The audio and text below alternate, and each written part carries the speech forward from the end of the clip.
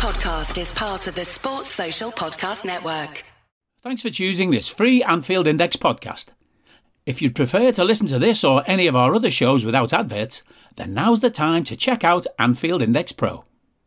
With AI Pro, you can supercharge your entire listening experience. You'll not only get all of our podcasts without the ads, but you'll have them far faster with our Quick Publish feature available exclusively for subscribers. AI Pro also puts you in the heart of our sound studio, with an option to listen to many of our shows live and interact with the podcasters in real time as the shows are recording. Upgrading couldn't be easier. AI Pro is available on all popular podcast platforms, and we have our own apps for Apple and Android. Just head on over to AnfieldIndexPro.com and get started today.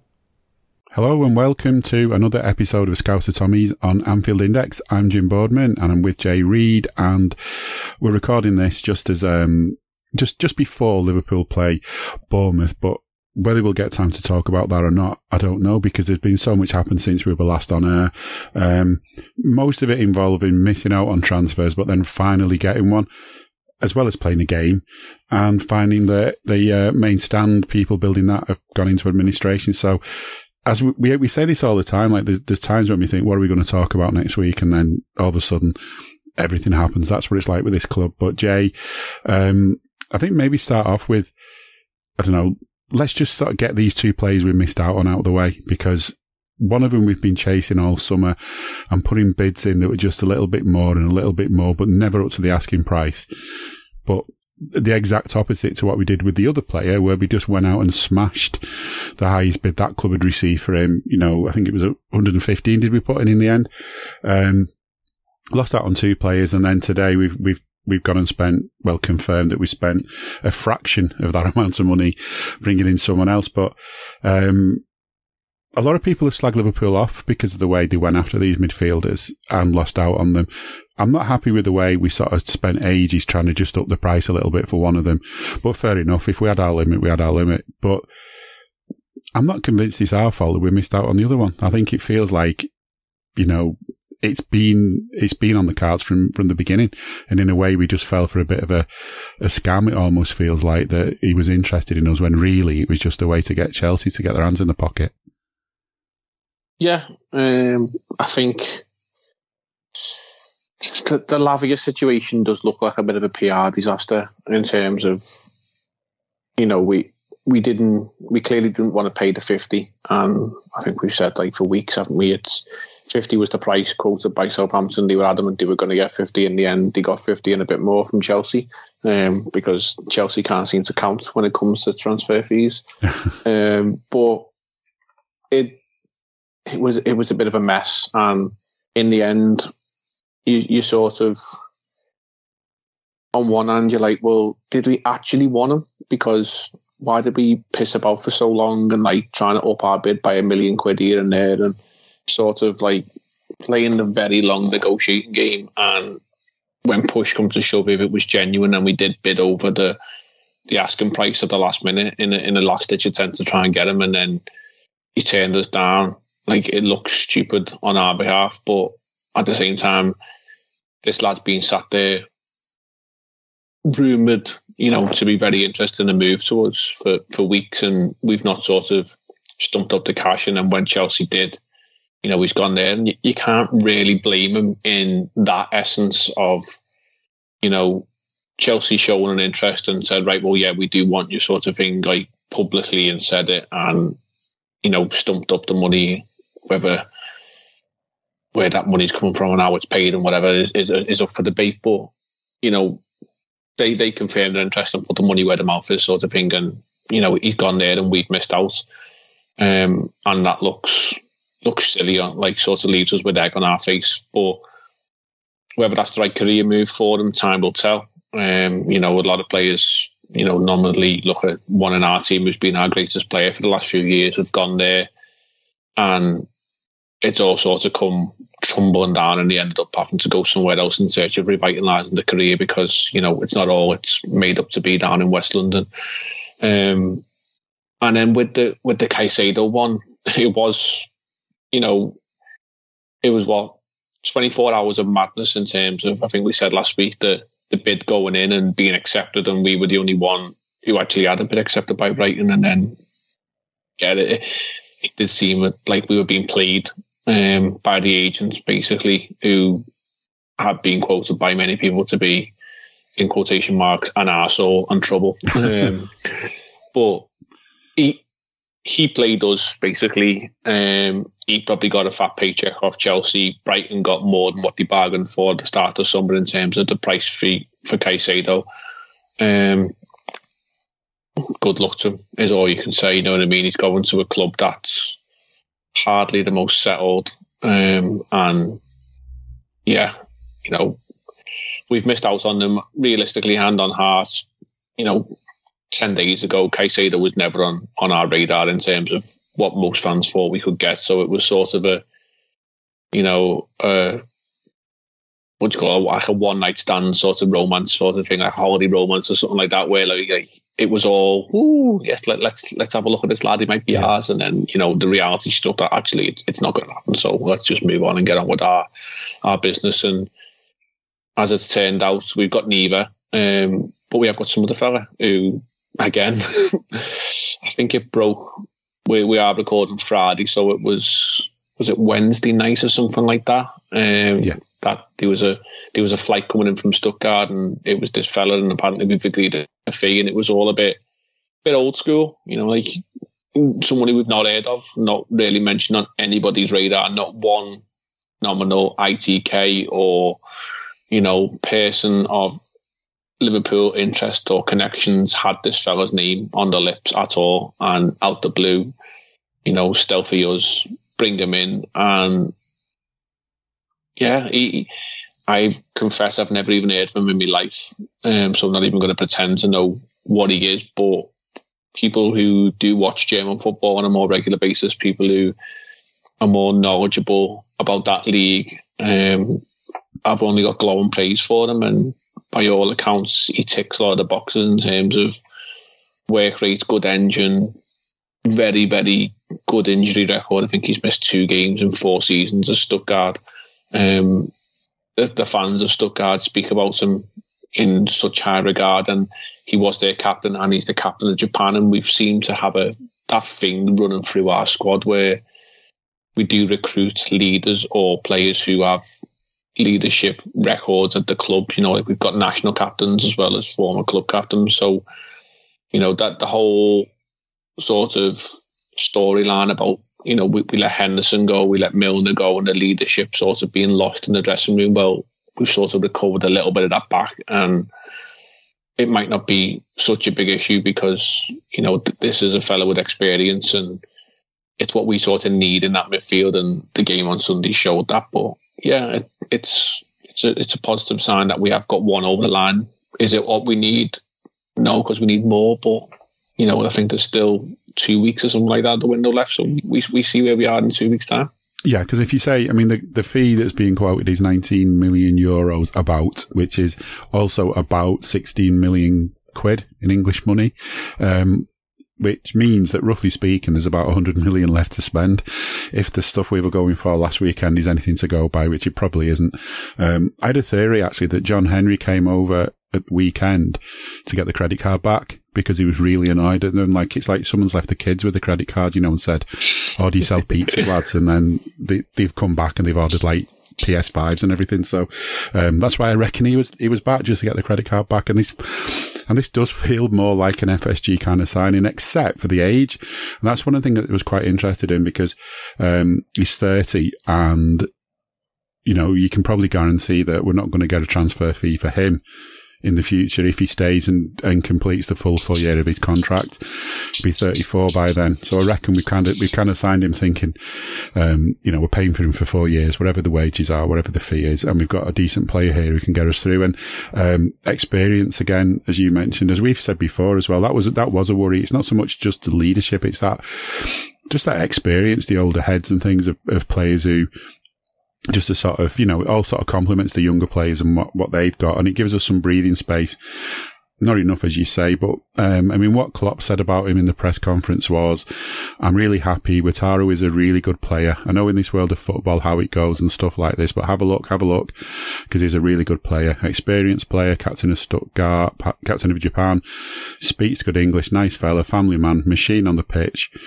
Good footballer on top of that, sensational attitude. So I'm really happy. He's a good footballer.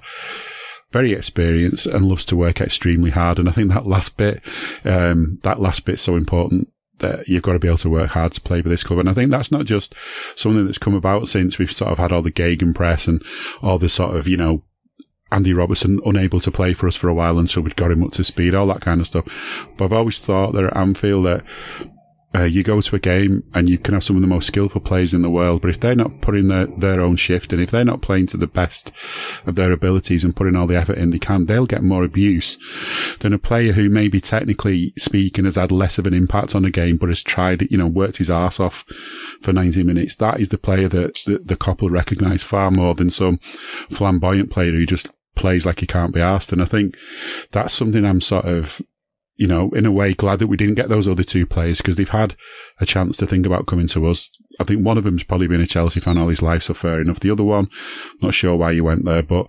if the heart's not in it, I don't want him, and I think by the sounds of it, this guy couldn't get over here quick enough. I'm not sure, I'm not sure how long it'll take him to get up to the speed we need, and that's a bit of a worry as well. Because if we look back to last weekend, played Chelsea 1-1. There was some of the old stuff coming back to haunt us where we kind of had control of the game and then sort of let it slip because we sort of almost like went into relaxation mode. There was parts of that game where I thought we had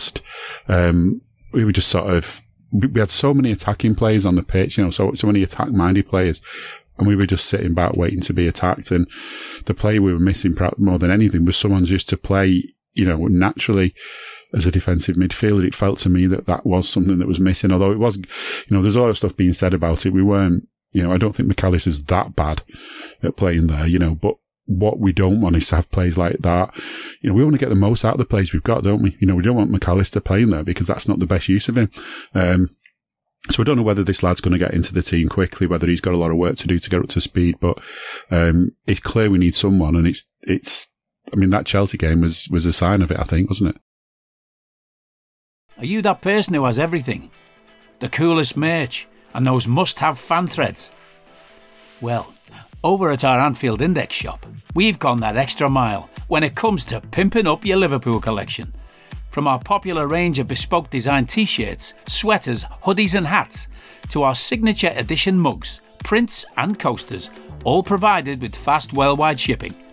We have something for every red. We also stock official LFC merchandise and are licensed with the Premier League and UEFA to sell official iron-on shirt badges and sleeve patches. As a listener to this podcast, you can get 10% off everything with coupon code AIPRO10. Just head over to AnfieldIndex.shop or find us on Etsy by searching for Anfield Index. I think in that game, had either side had a competent defensive midfielder, they win the game. Yeah.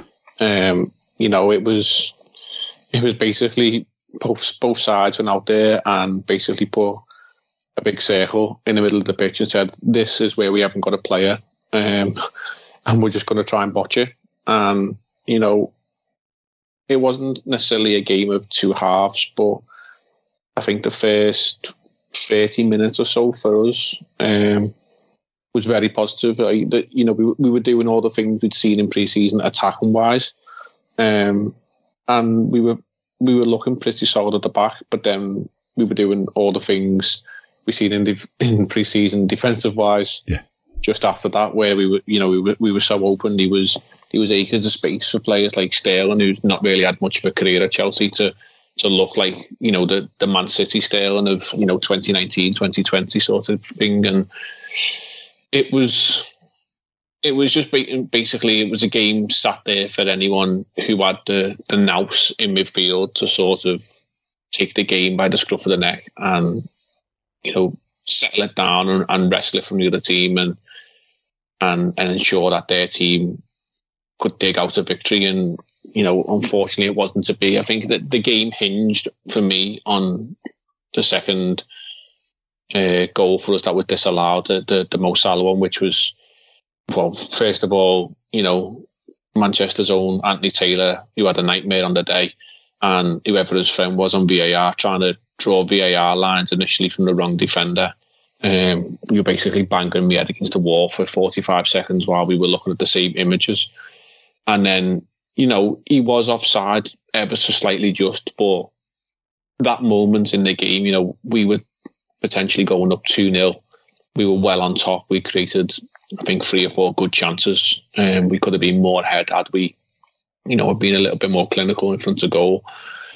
But I think someone referenced on a podcast, it was like missing a penalty and having that goal ruled out, and the momentum literally flipped, and within 2 minutes or something like that, Chelsea down the other end, and within 5 minutes or something like that, Chelsea have equalised, and they were on top then, and they then had a goal ruled out for offside, rightly so. But the momentum swing from that 1-0 that could have potentially been 2-0 to then being 1-1 within a few minutes and potentially 2-1 down, it really knocked the stuffing out of us, and we were like a boxer looking for the corner, waiting for the towel to come in or waiting for the bell to go so we could sit down and compose ourselves. And we never actually recovered from that. It was a very, very much a body blow, if you carry on referencing the boxing theme. But it sort of then, meandered along in the second half, and I suppose, had it gone to the judges, it would have been given a draw on points. But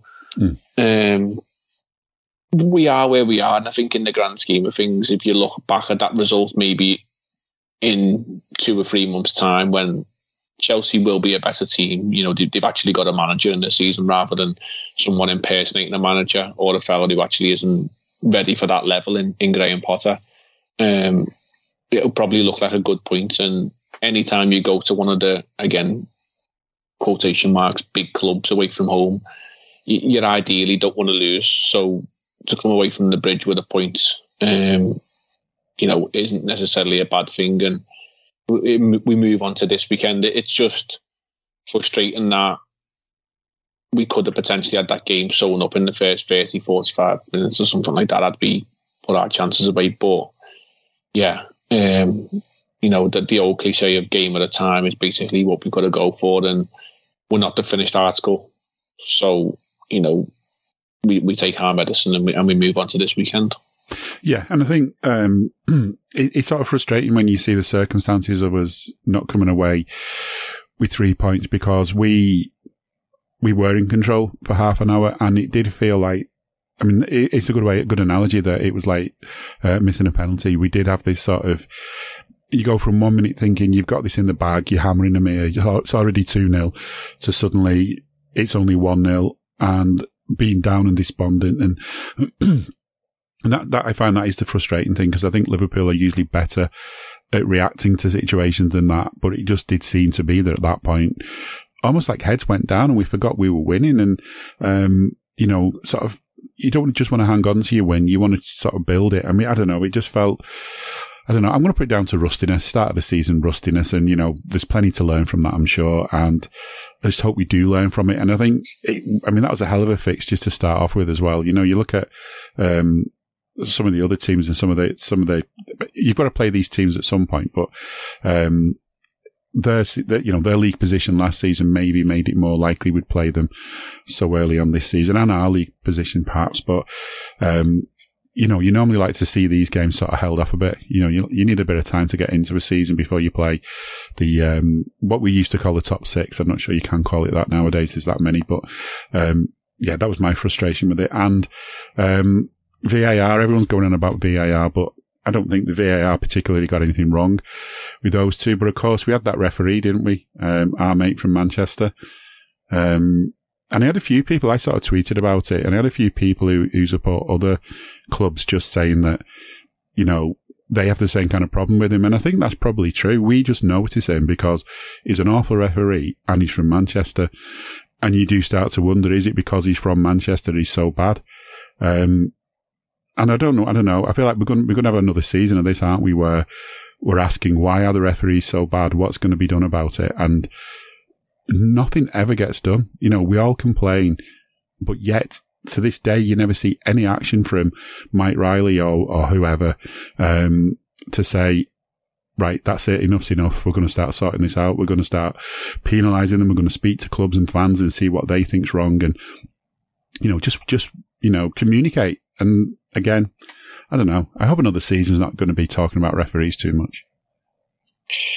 It just seems like the same old story, isn't it? Like the referees who are usually in the headlines are the ones who are in the headlines on a regular basis. And yeah, like it doesn't seem to ever change in terms of what you get. At the moment in time, I'm literally just looking for who we've got this weekend, and it's some fella called Chris Bramall, I think his name is. Thomas Bramall. Okay. So I'm guessing he's one that's being promoted through the system.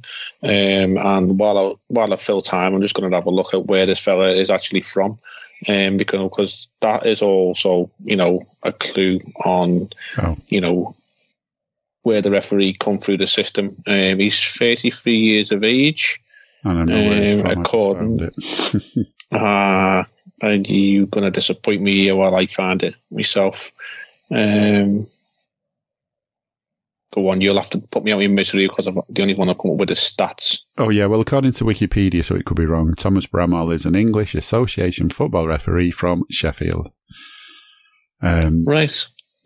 And there are some great people in Sheffield, but you can't help but feel at times there is also a lot of people in Sheffield who've got animosity towards us. So I don't know. I might be reading too much into that, but but we do have, even if this fella is legitimately half decent, because that's the best you're going to get with referees, aren't you, these days? Our good old friend Mr. Tierney is on VAR, so let's just hope the game against Bournemouth goes off with no sort of instance that involves that fella actually getting his fingers on a keyboard and a microphone and actually, in the word of Mr. Bramall, and influencing him with his questionable ways, I think is probably the best way to describe him. I think I've not watched loads of the Women's World Cup because I've generally been working when it's on. Otherwise, I would have watched more of it. I've watched bits and pieces and things if it's been on over lunchtime and stuff. And also I don't just kind of go and watch 5 minutes of it, because you know what it's like. You'll go and just watch it for 5 minutes and then an hour and a half later, you're still there watching it. I thought it's been quite good, but one innovation, if you like, on that with the refs, isn't it? Where if there's a VAR decision, I'm not sure it really adds much, but the referee, the microphone for the ref gets switched on to so the whole stadium can hear, and they'll say, no goal, goal kick, whatever, it was a foul, whatever, they'll just give some very basic, description of what the decision is, which I think is good, because at least we kind of hear from them a little bit, but I'm not sure it does much more than what we get anyway when we get this stuff up on scoreboards that says much the same, but it's a start, isn't it? At least having the referee's voice heard by the whole stadium, it would be good. Maybe I did see that in one game, actually. Yeah. Where I've not seen much of the Women's World Cup. I'll confess, the times don't help. It's on very early in the morning or mid-morning sort of time when things are happening, whatever in your day. But I did see one game where the referee, I think it was in England, a penalty was given against him, and it was, sort of similar to what the NFL do, where if there's a video review, the referee sort of then stands in a position where, the camera's on them and they announce via microphone to the whole stadium. And I'm all for that. If you're fortunate enough to go to a game and be there and there's a decision for VAR, God bless him, but George Sefton tends to be about 20, 30 seconds behind on the best of times in terms of his announcements. There'd be VAR review, load of silence, it could be 2 minutes. And then, the decision flashes up on the mini scoreboards that we've got, at ends of the ground. And then the game will continue, but we don't know why, whether, it was a penalty given, a penalty not given. The only one we can sort of get is, he was offside or onside, but if there was a penalty decision, we don't know why it was or was not given. And then George will tend to just say penalty, not given, VAR penalty given, something like that for the process. But it would be good if it was, explained to us like we look back on Sunday. The handball, I think it was Jackson for Chelsea, and it was a contentious one. Some people will say, it hit his hand and the ball hitting the hand in the box, should be a penalty because that's what some people will deem a penalty. And, obviously these referees or this referee at that time who was on VAR sort of said his hand was close to his body. But what was very strange was he didn't advise Mr. Taylor to go to the screen and make his own mind up. Yeah. And, what is the point of having the screen if that's there, as an aid?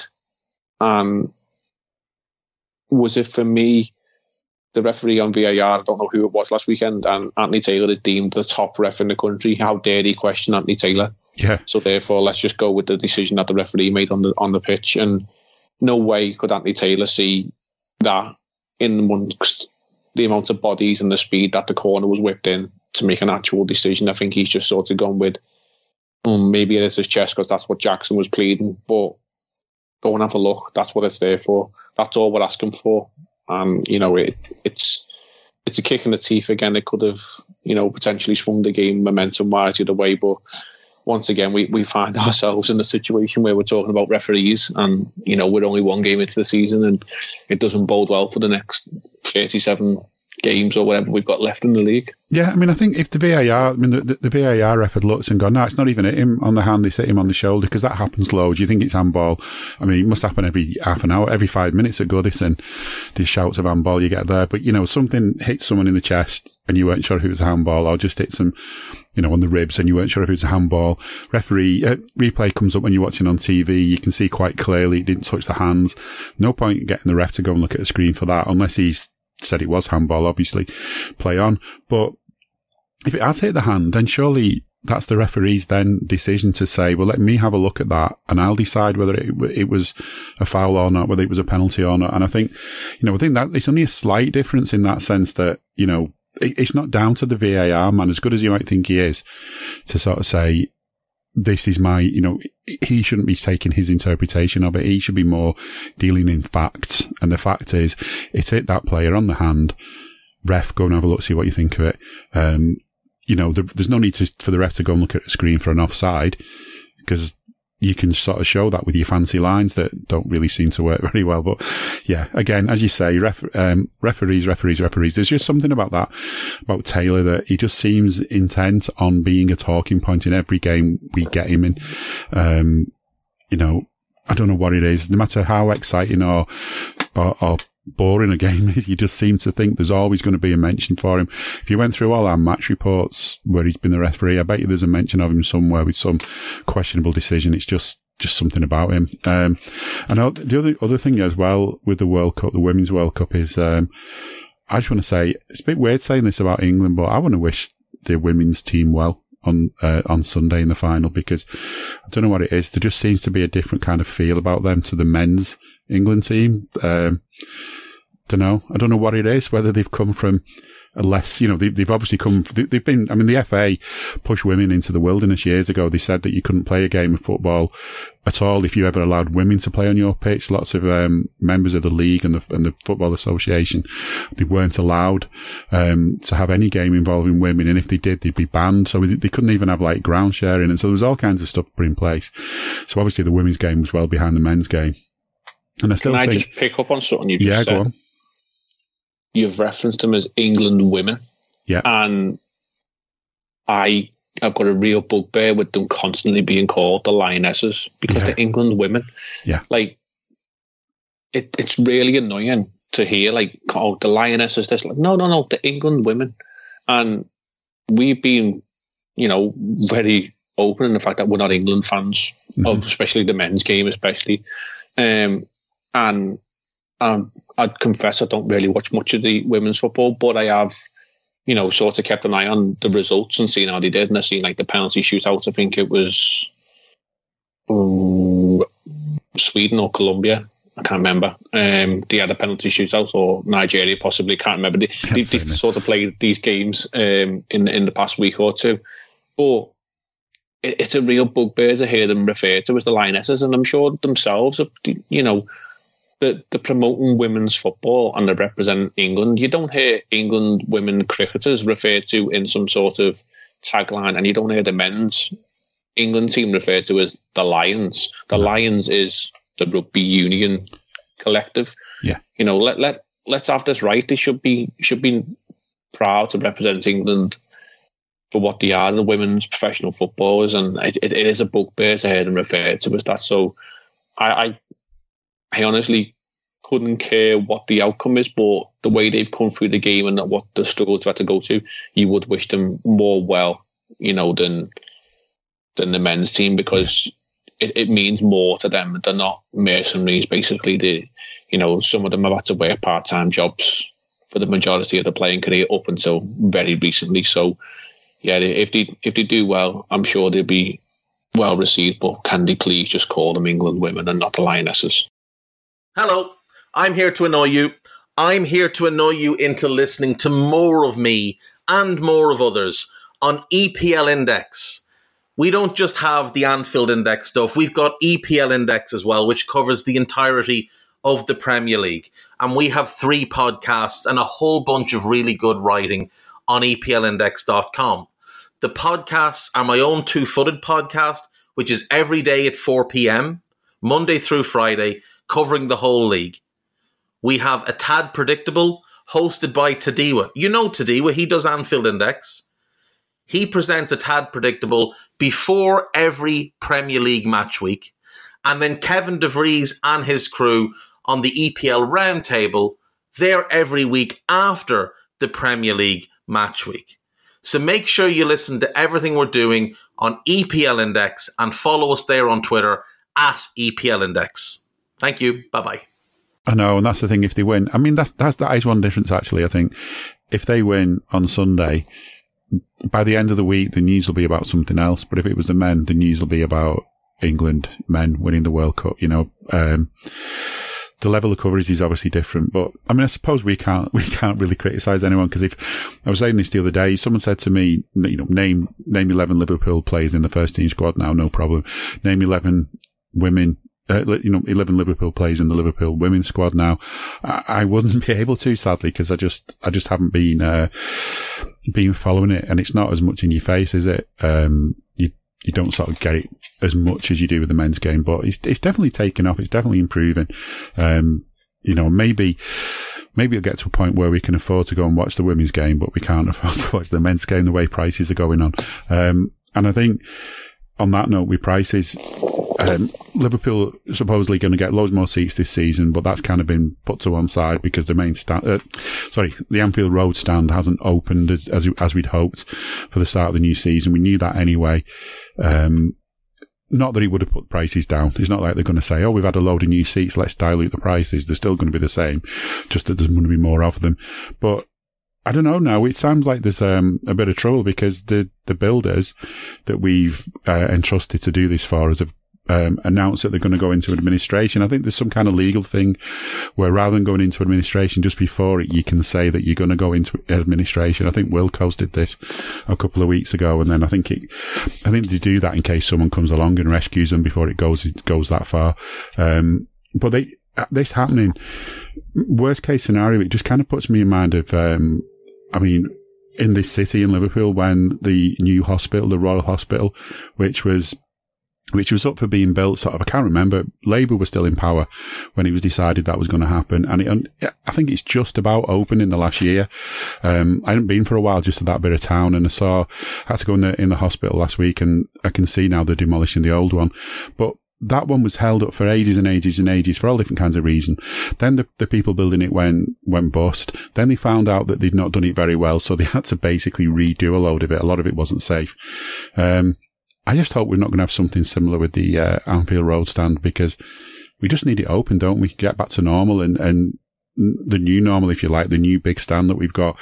I hope we've not messed up and got some builders that are just basically going to leave us in the lurch for who knows how long. Yeah, it's worrying But the only positive spin I could probably put on is, we've been cleared by the city council to have the lower tier open for this weekend's game against Bournemouth. So, away fans can still travel. There'll still be home fans housed in that area of the ground as well. You'd imagine structurally the majority of that work is up and done. We've seen videos early on in the summer window of there was seats being put in, and remember the story of that fella being sacked because he was taking a video from the top of the stand where the seats are being put in the view from the back of the new Anfield Road extension. So you'd imagine it's basically just interior that needs finishing off. You'd like to hope anyway, and they can sort of get someone else in to cover that. But it's not a good mark on this company. They've got work going on at Fulham, basically building a whole new stand, the full length of the pitch, basically the equivalent of our main stand, but they're building a whole new stand for them. And they've got some connection with building work at MK Dons, and I'm not sure what that entails, but it's not good because we were expecting this new stand to be open, and I'm sure the finance people were probably banking on this being the opening weekend of the home game. Full capacity. Ticket prices have gone up around the stadium. I think it's only a pound or two each ticket, but it all adds up, and there is obviously more corporate facilities available in this new extension. So, the money men will have been looking at that thinking, well, we've got this coming in, and then there was an announcement a few weeks ago that it would be a process of a delay with a staggered opening. So certain sections of the stand would have been open per game, but they were expecting it to be fully done by October. Now that leaves question marks over that. Tickets have been sold for European games. My cup scheme tickets had to be picked last week, and my tickets for the European games are housed in the upper tier of the Anfield Road stand. Will I be having them tickets? I don't know. I get that there's question marks like that need to be answered. So it is a concern, and I think the club sent an email to me basically saying, because I've got a ticket for Bournemouth, the game will go ahead and it'll be as normal, but my ticket for the Bournemouth game is in the Kop, so thankfully that wouldn't affect me. But if you got tickets in the Anfield Road end, or you were I live locally, as we know, but if you're travelling from afar and, these concerns, or you've got tickets for the game, one or two games down the line, and you were hoping to come along, then, it is rightfully, it's concerning. So it needs addressing, and obviously the stand does need finishing, because, it's lost money probably on all parts, really, for fans and the club as well. Yeah, I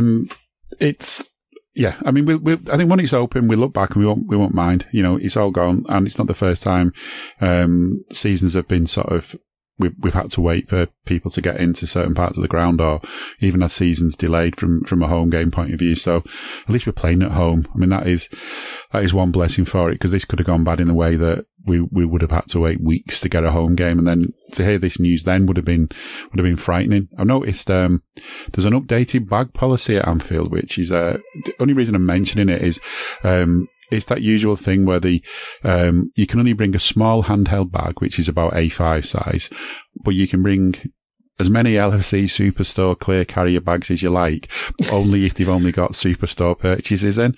So you can't go the shop one week, get a bag, then come back the next week and bring you whatever you bring with you. Now, I mean, like you just said, being local, there's not a lot you bring to the match anyway. You don't want to, you're not exactly bringing loads with you to the match nowadays. So it's not the end of the world. But I've often thought, how do people deal with it who are traveling? You've got, you stayed over the night before, for example, you've got to get home that night, or you've travelled straight to the game. You've not been had time to get to your hotel yet or whatever.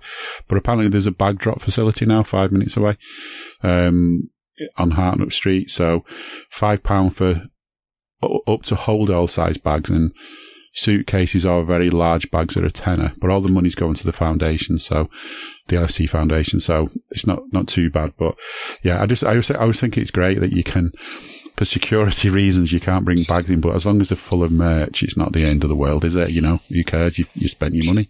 It sounds very Ryanair, this, doesn't it? I mean, I was looking at this, funny you should mention, because I'm going on a little holiday in a couple of weeks, and it's EasyJet who we're flying with, and they've now changed their policy, so you were literally allowed to take, like, you know, a backpack / hold-all size bag on with you with EasyJet, but with Ryanair, you know, you basically got to pay for your shoes to go on the flight as well. Yeah. And they've now changed their policy, so you have to pay to take on a bag unless you're taking literally, you know, a sandwich bag on with you, which is free. But then, you know, my other half works at Liverpool Airport, and I said, like, what happens if, like, you know, you've got shops in the airport, you know, like you got Boots and a JD Sport and other outlets there. So what happens if, like, you know, you went to JD Sport and you bought, you know, a big coat, a winter coat, or, you know, you bought a tracksuit and a pair of trainees?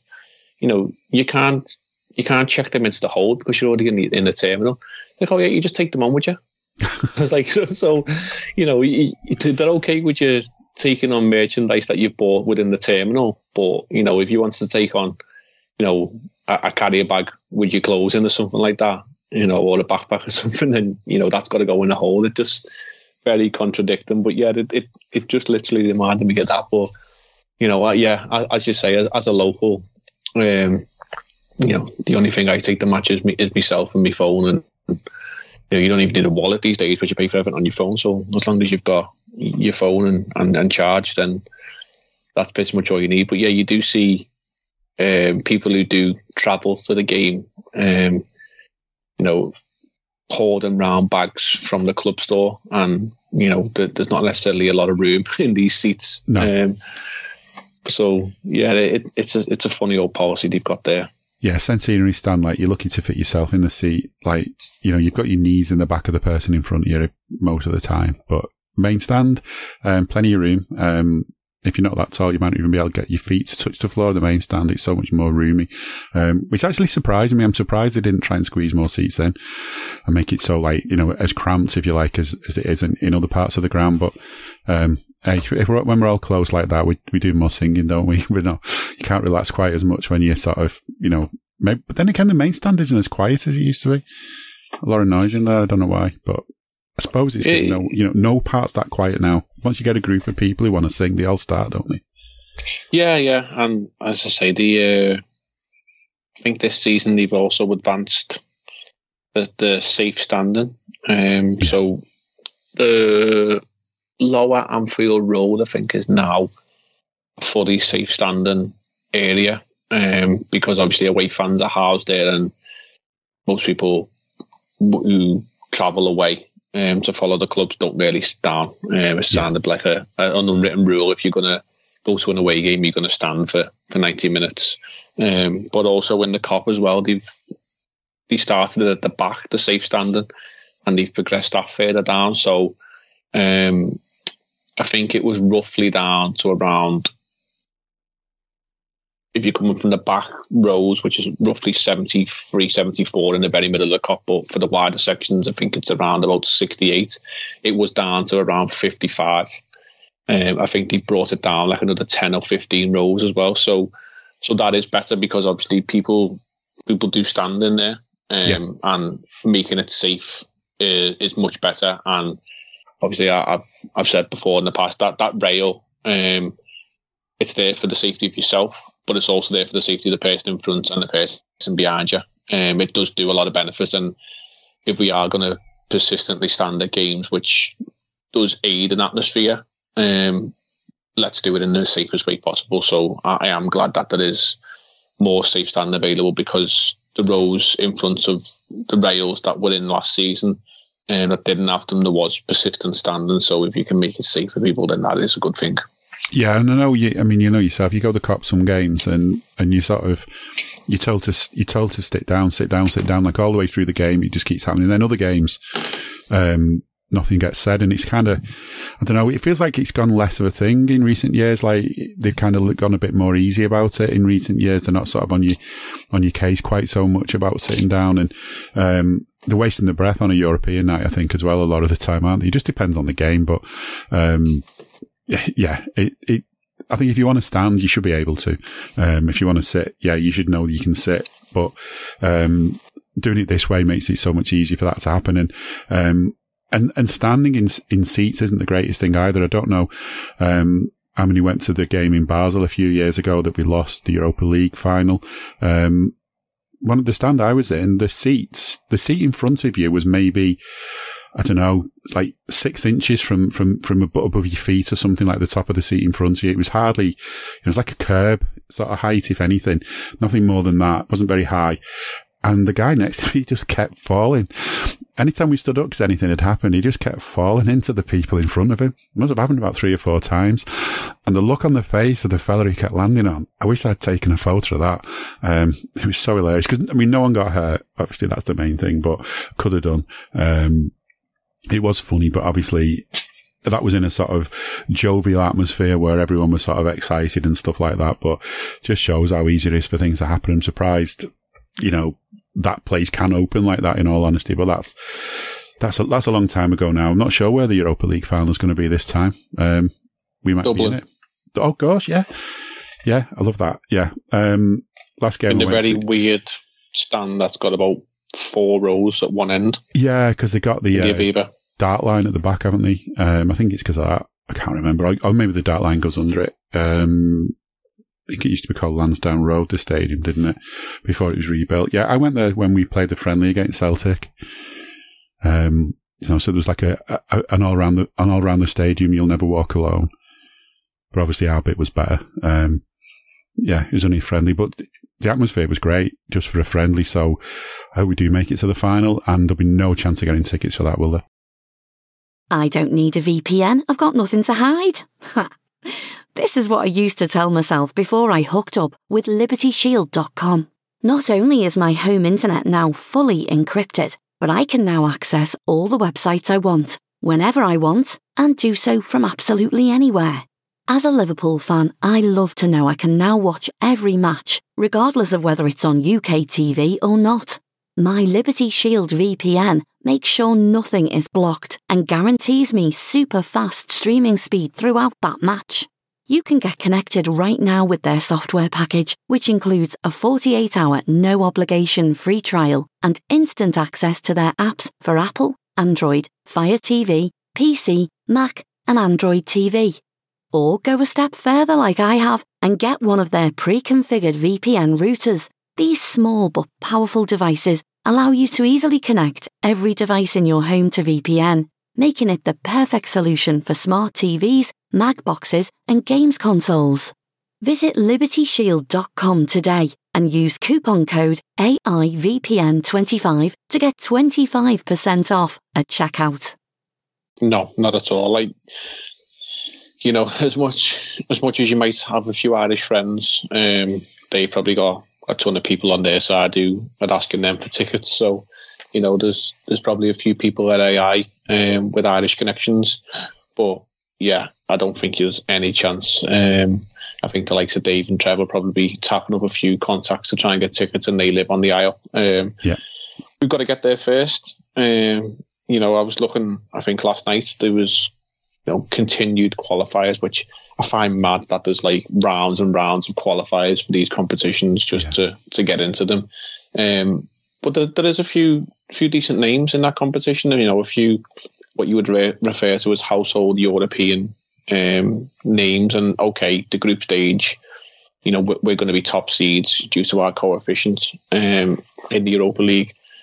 But there's teams within that competition who you think, further down the line in the knockout stages, they are, former ties of what would have been, glamour ties in Champions League, or at least, teams that are going to bring, prestigious European support with them. So, it would be interesting to see how we approach the competition. But obviously, the final being in Dublin, there is that huge carrot there for the connection of the city and the club to Ireland. That if we could get there, it would be a sweet sort of victory if we got it. Just looking now at some of the names in there's a third qualifying round, 2 legs of that, and there's playoffs as well. And one name that jumps out is Aberdeen, because we've beaten them in the European Cup as it was back in the day. And I think that's why Alex Ferguson Alex Ferguson always goes on about that match, how he learns a lot playing against us in that match. Then another team that's, I think that, the 3 they went through yesterday, Olympiacos have gone through. So there's a team that, that brings back memories for us, I'm sure, playing games against them. So struggling to find some others. Who's that? Ajax are in the qualifying this section. There's the 2 Prague teams, Slavia and Sparta, both in there. Ajax, funnily enough, played Ludogorets, who not so long ago visited Anfield. Europa League / UEFA Cup, I think it might have been at that time. So there's a couple of teams, and that's just stand alone in the actual qualifying stage to get into the competition, which I find mad that Ajax have got to get to that sort of process to get into it.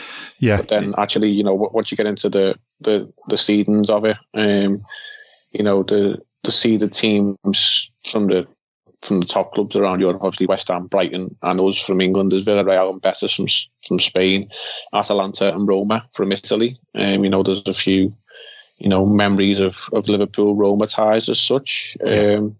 Germany, I've got Freiburg and Leverkusen, another team that we've got recent memories of in terms of European football. France, Toulouse, Rennes and Marseille. Sporting Lisbon from Portugal. So, there's teams out there who, should they actually be drawn against us at any sort of point in the competition, you'd be very excited to see them come to Anfield. And there's lots to be excited about in that competition. And obviously you've also got the weird system that the Champions League dropouts end up in there. But we'll see how it comes. I think the 1st of September is the draw or something around that. Yeah, I just sort of think that we can't play Roma, Villarreal, Bayer Leverkusen or Atalanta, and possibly Ajax if they get through. So it must be down to where they'll be seeded. Because even that's the other bizarre thing. Even though like Ajax are about to qualify, once they get in, that's when their coefficient comes in, isn't it? And they get higher up the rankings, if you like, at that point. So, but we could get Toulouse, we could get Rennes, we could get Real Betis, Marseille. Sturm Graz is another name that brings back memories. So, there's quite a few we could play. But next up for us, of course, before we get that far, is a league game. And we're playing a team who are actually above us in the league at the moment, but they're only above us on alphabetical order because they drew as well. I don't really know much about them this early on in the season. I've not really looked into them, I must confess, but Bournemouth, first visitors to Anfield, we should be winning that, and we should be winning that well. But is that being arrogant to talk like that in this day and age, or not? I mean, I think when I say that, we should be winning it because we should be putting everything into it. We should be doing all our homework, even though I haven't, do all our homework, and we should be out there and just showing them what we're capable of when you think how good we can be. But at the same time, there's no such thing as an easy game anymore, is there? There isn't. But I think I was looking through our fixtures in between now and Christmas. I don't think there's a more obvious game that you would circle and say that should be 3 points in the bag. Yeah. Home or away. Because you look at away games at the likes of Luton. Not going to be an easy place to go. A small, tight, tricky ground, new promoted team. We played them, I think, in around about October time. But you just never know with these promoted teams. But Bournemouth at home, you look back at last season, the 9-0 spanking. Maybe that scoreline got us all very excited and it soon fizzled out. But it should be, as straightforward a victory as could possibly be available, as a straightforward victory is labelled. we've got such attacking talent in our team. We saw that last weekend, only for maybe half an hour or so, but the first game at home, 3:00 on a Saturday, we've said it several times, there's just something magic about a 3:00 Saturday kickoff. As much as Sky and other TV companies would like to label the Super Sundays and the Monday Night Footballs, 3:00 on a Saturday's just got that bit of nostalgia about it. Yeah. First home game of the season, a couple of new faces to be seen. Everything sort of, is in the melting pot of, it should just be a nice, comfortable victory for us. I hope it is. A clean sheet would be lovely as well. And a few goals, but yeah, I'm very confident in the game. Whenever this podcast is actually released, it might be played, it might not be played, but hopefully, it's a good victory and it gets our season rolling, because last week wasn't the full result that we wanted in terms of 3 points, but you can't really get much better than starting with a home victory in your first game. No, according to some stat, this is, I don't even know what the source of this is, but win probability, Liverpool 79%, Bournemouth 8%, 13% the draw. It's, and that's the thing, it's that kind of game. When you say there's no such thing as an easy team, there's plenty of teams who you would be embarrassed to be beaten by, and that's with all, giving all due respect to Bournemouth. That would be an embarrassing game if we didn't win that, as you say, in front of the home fans. First home game of the season. We have spent money this summer, even though we know we need to spend more. I don't think the new lad will be there. The Endo as opposed to Hendo. Now that we've got rid of Hendo, someone pointed that one out to me. I'd not noticed. But Endo, I doubt will be playing. Hendo with silent H, isn't it? Yeah, like Endo, the way most people say Hendo. He's not likely to be playing. I don't know whether he's allowed to or what, but I just don't expect to see him playing so soon after joining. So, lineup wise, I mean, do we go with what we went with against Chelsea, or was there enough done sort of wrong, if you like, in that game for a couple of others to come and knock on the door and say, give me a start? I mean, is it a chance for Curtis to maybe remind us all what he can do? Because he only got quite a short appearance last weekend. Yeah, I think that was based he had a knock, didn't he? Because if I remember rightly, the Darmstadt game, which was on the Monday, before that, he was questionable. I think he did come on for a little bit, but he had an injury or a knock coming into it. And again, I think it was the situation going into last weekend that he weren't worth risking. And obviously, he'd come back late from European Championship duty with England. So, would Curtis go into midfield? For me, if he's fit, yes, because I don't think Gakpo worked there. And that would then make the question mark, does Gakpo go forward?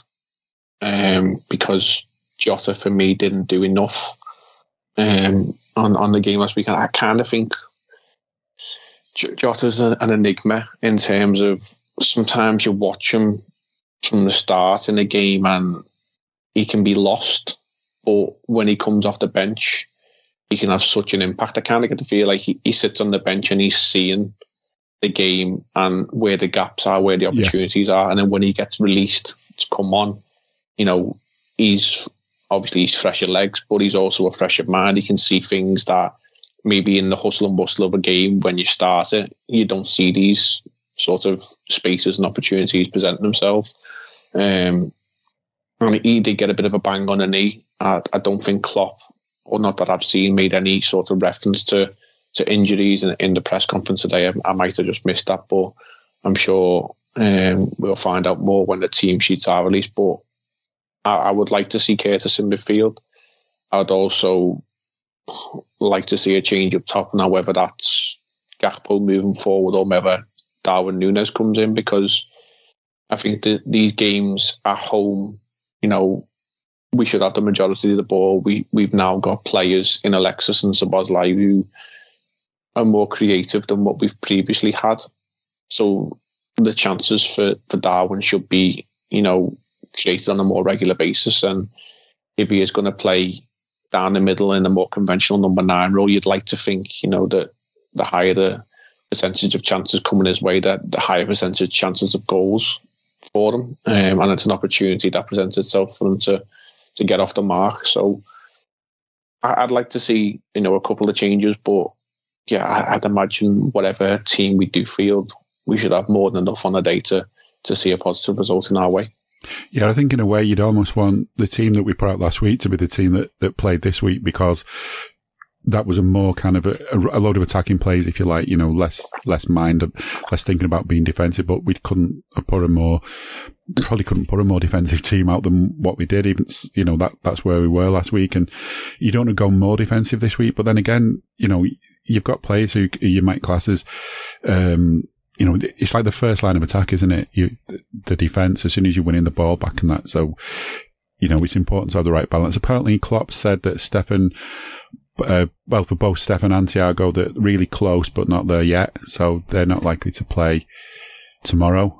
Just going to come a little bit too soon, but at least they're getting close to it now. And it'd be good to know that we get to a stage soon where Klopp's got that dilemma where he's spoilt for choice. It feels like he is a little bit with his front men. He's got quite a few to choose from there, but to make him spoilt for choice, though, we want the performances out of them. We want them to react to whatever they're given. If they're given a start, we want them to play well from the off.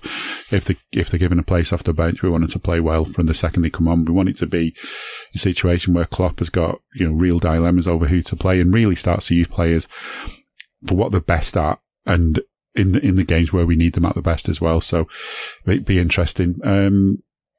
No sign whatsoever in any of the transfer news I've seen of us getting a defender. I mean, I don't think we're going to get one, are we, at this rate? Klopp says there's still stuff to be done. No one's going to leave, but I don't know. I just don't feel like there's a defender coming.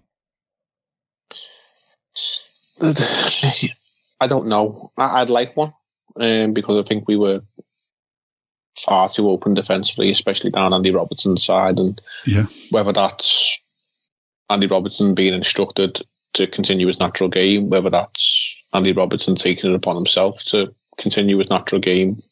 But if we're going to play Trent in the midfield position, I think we've said before, it's leaving the back door far too wide open. And we do need potentially someone a bit more solid defensively in there. And that's not knocking Andy Robertson as a player, but defensively he's not 100% solid, because he's so, forward thinking.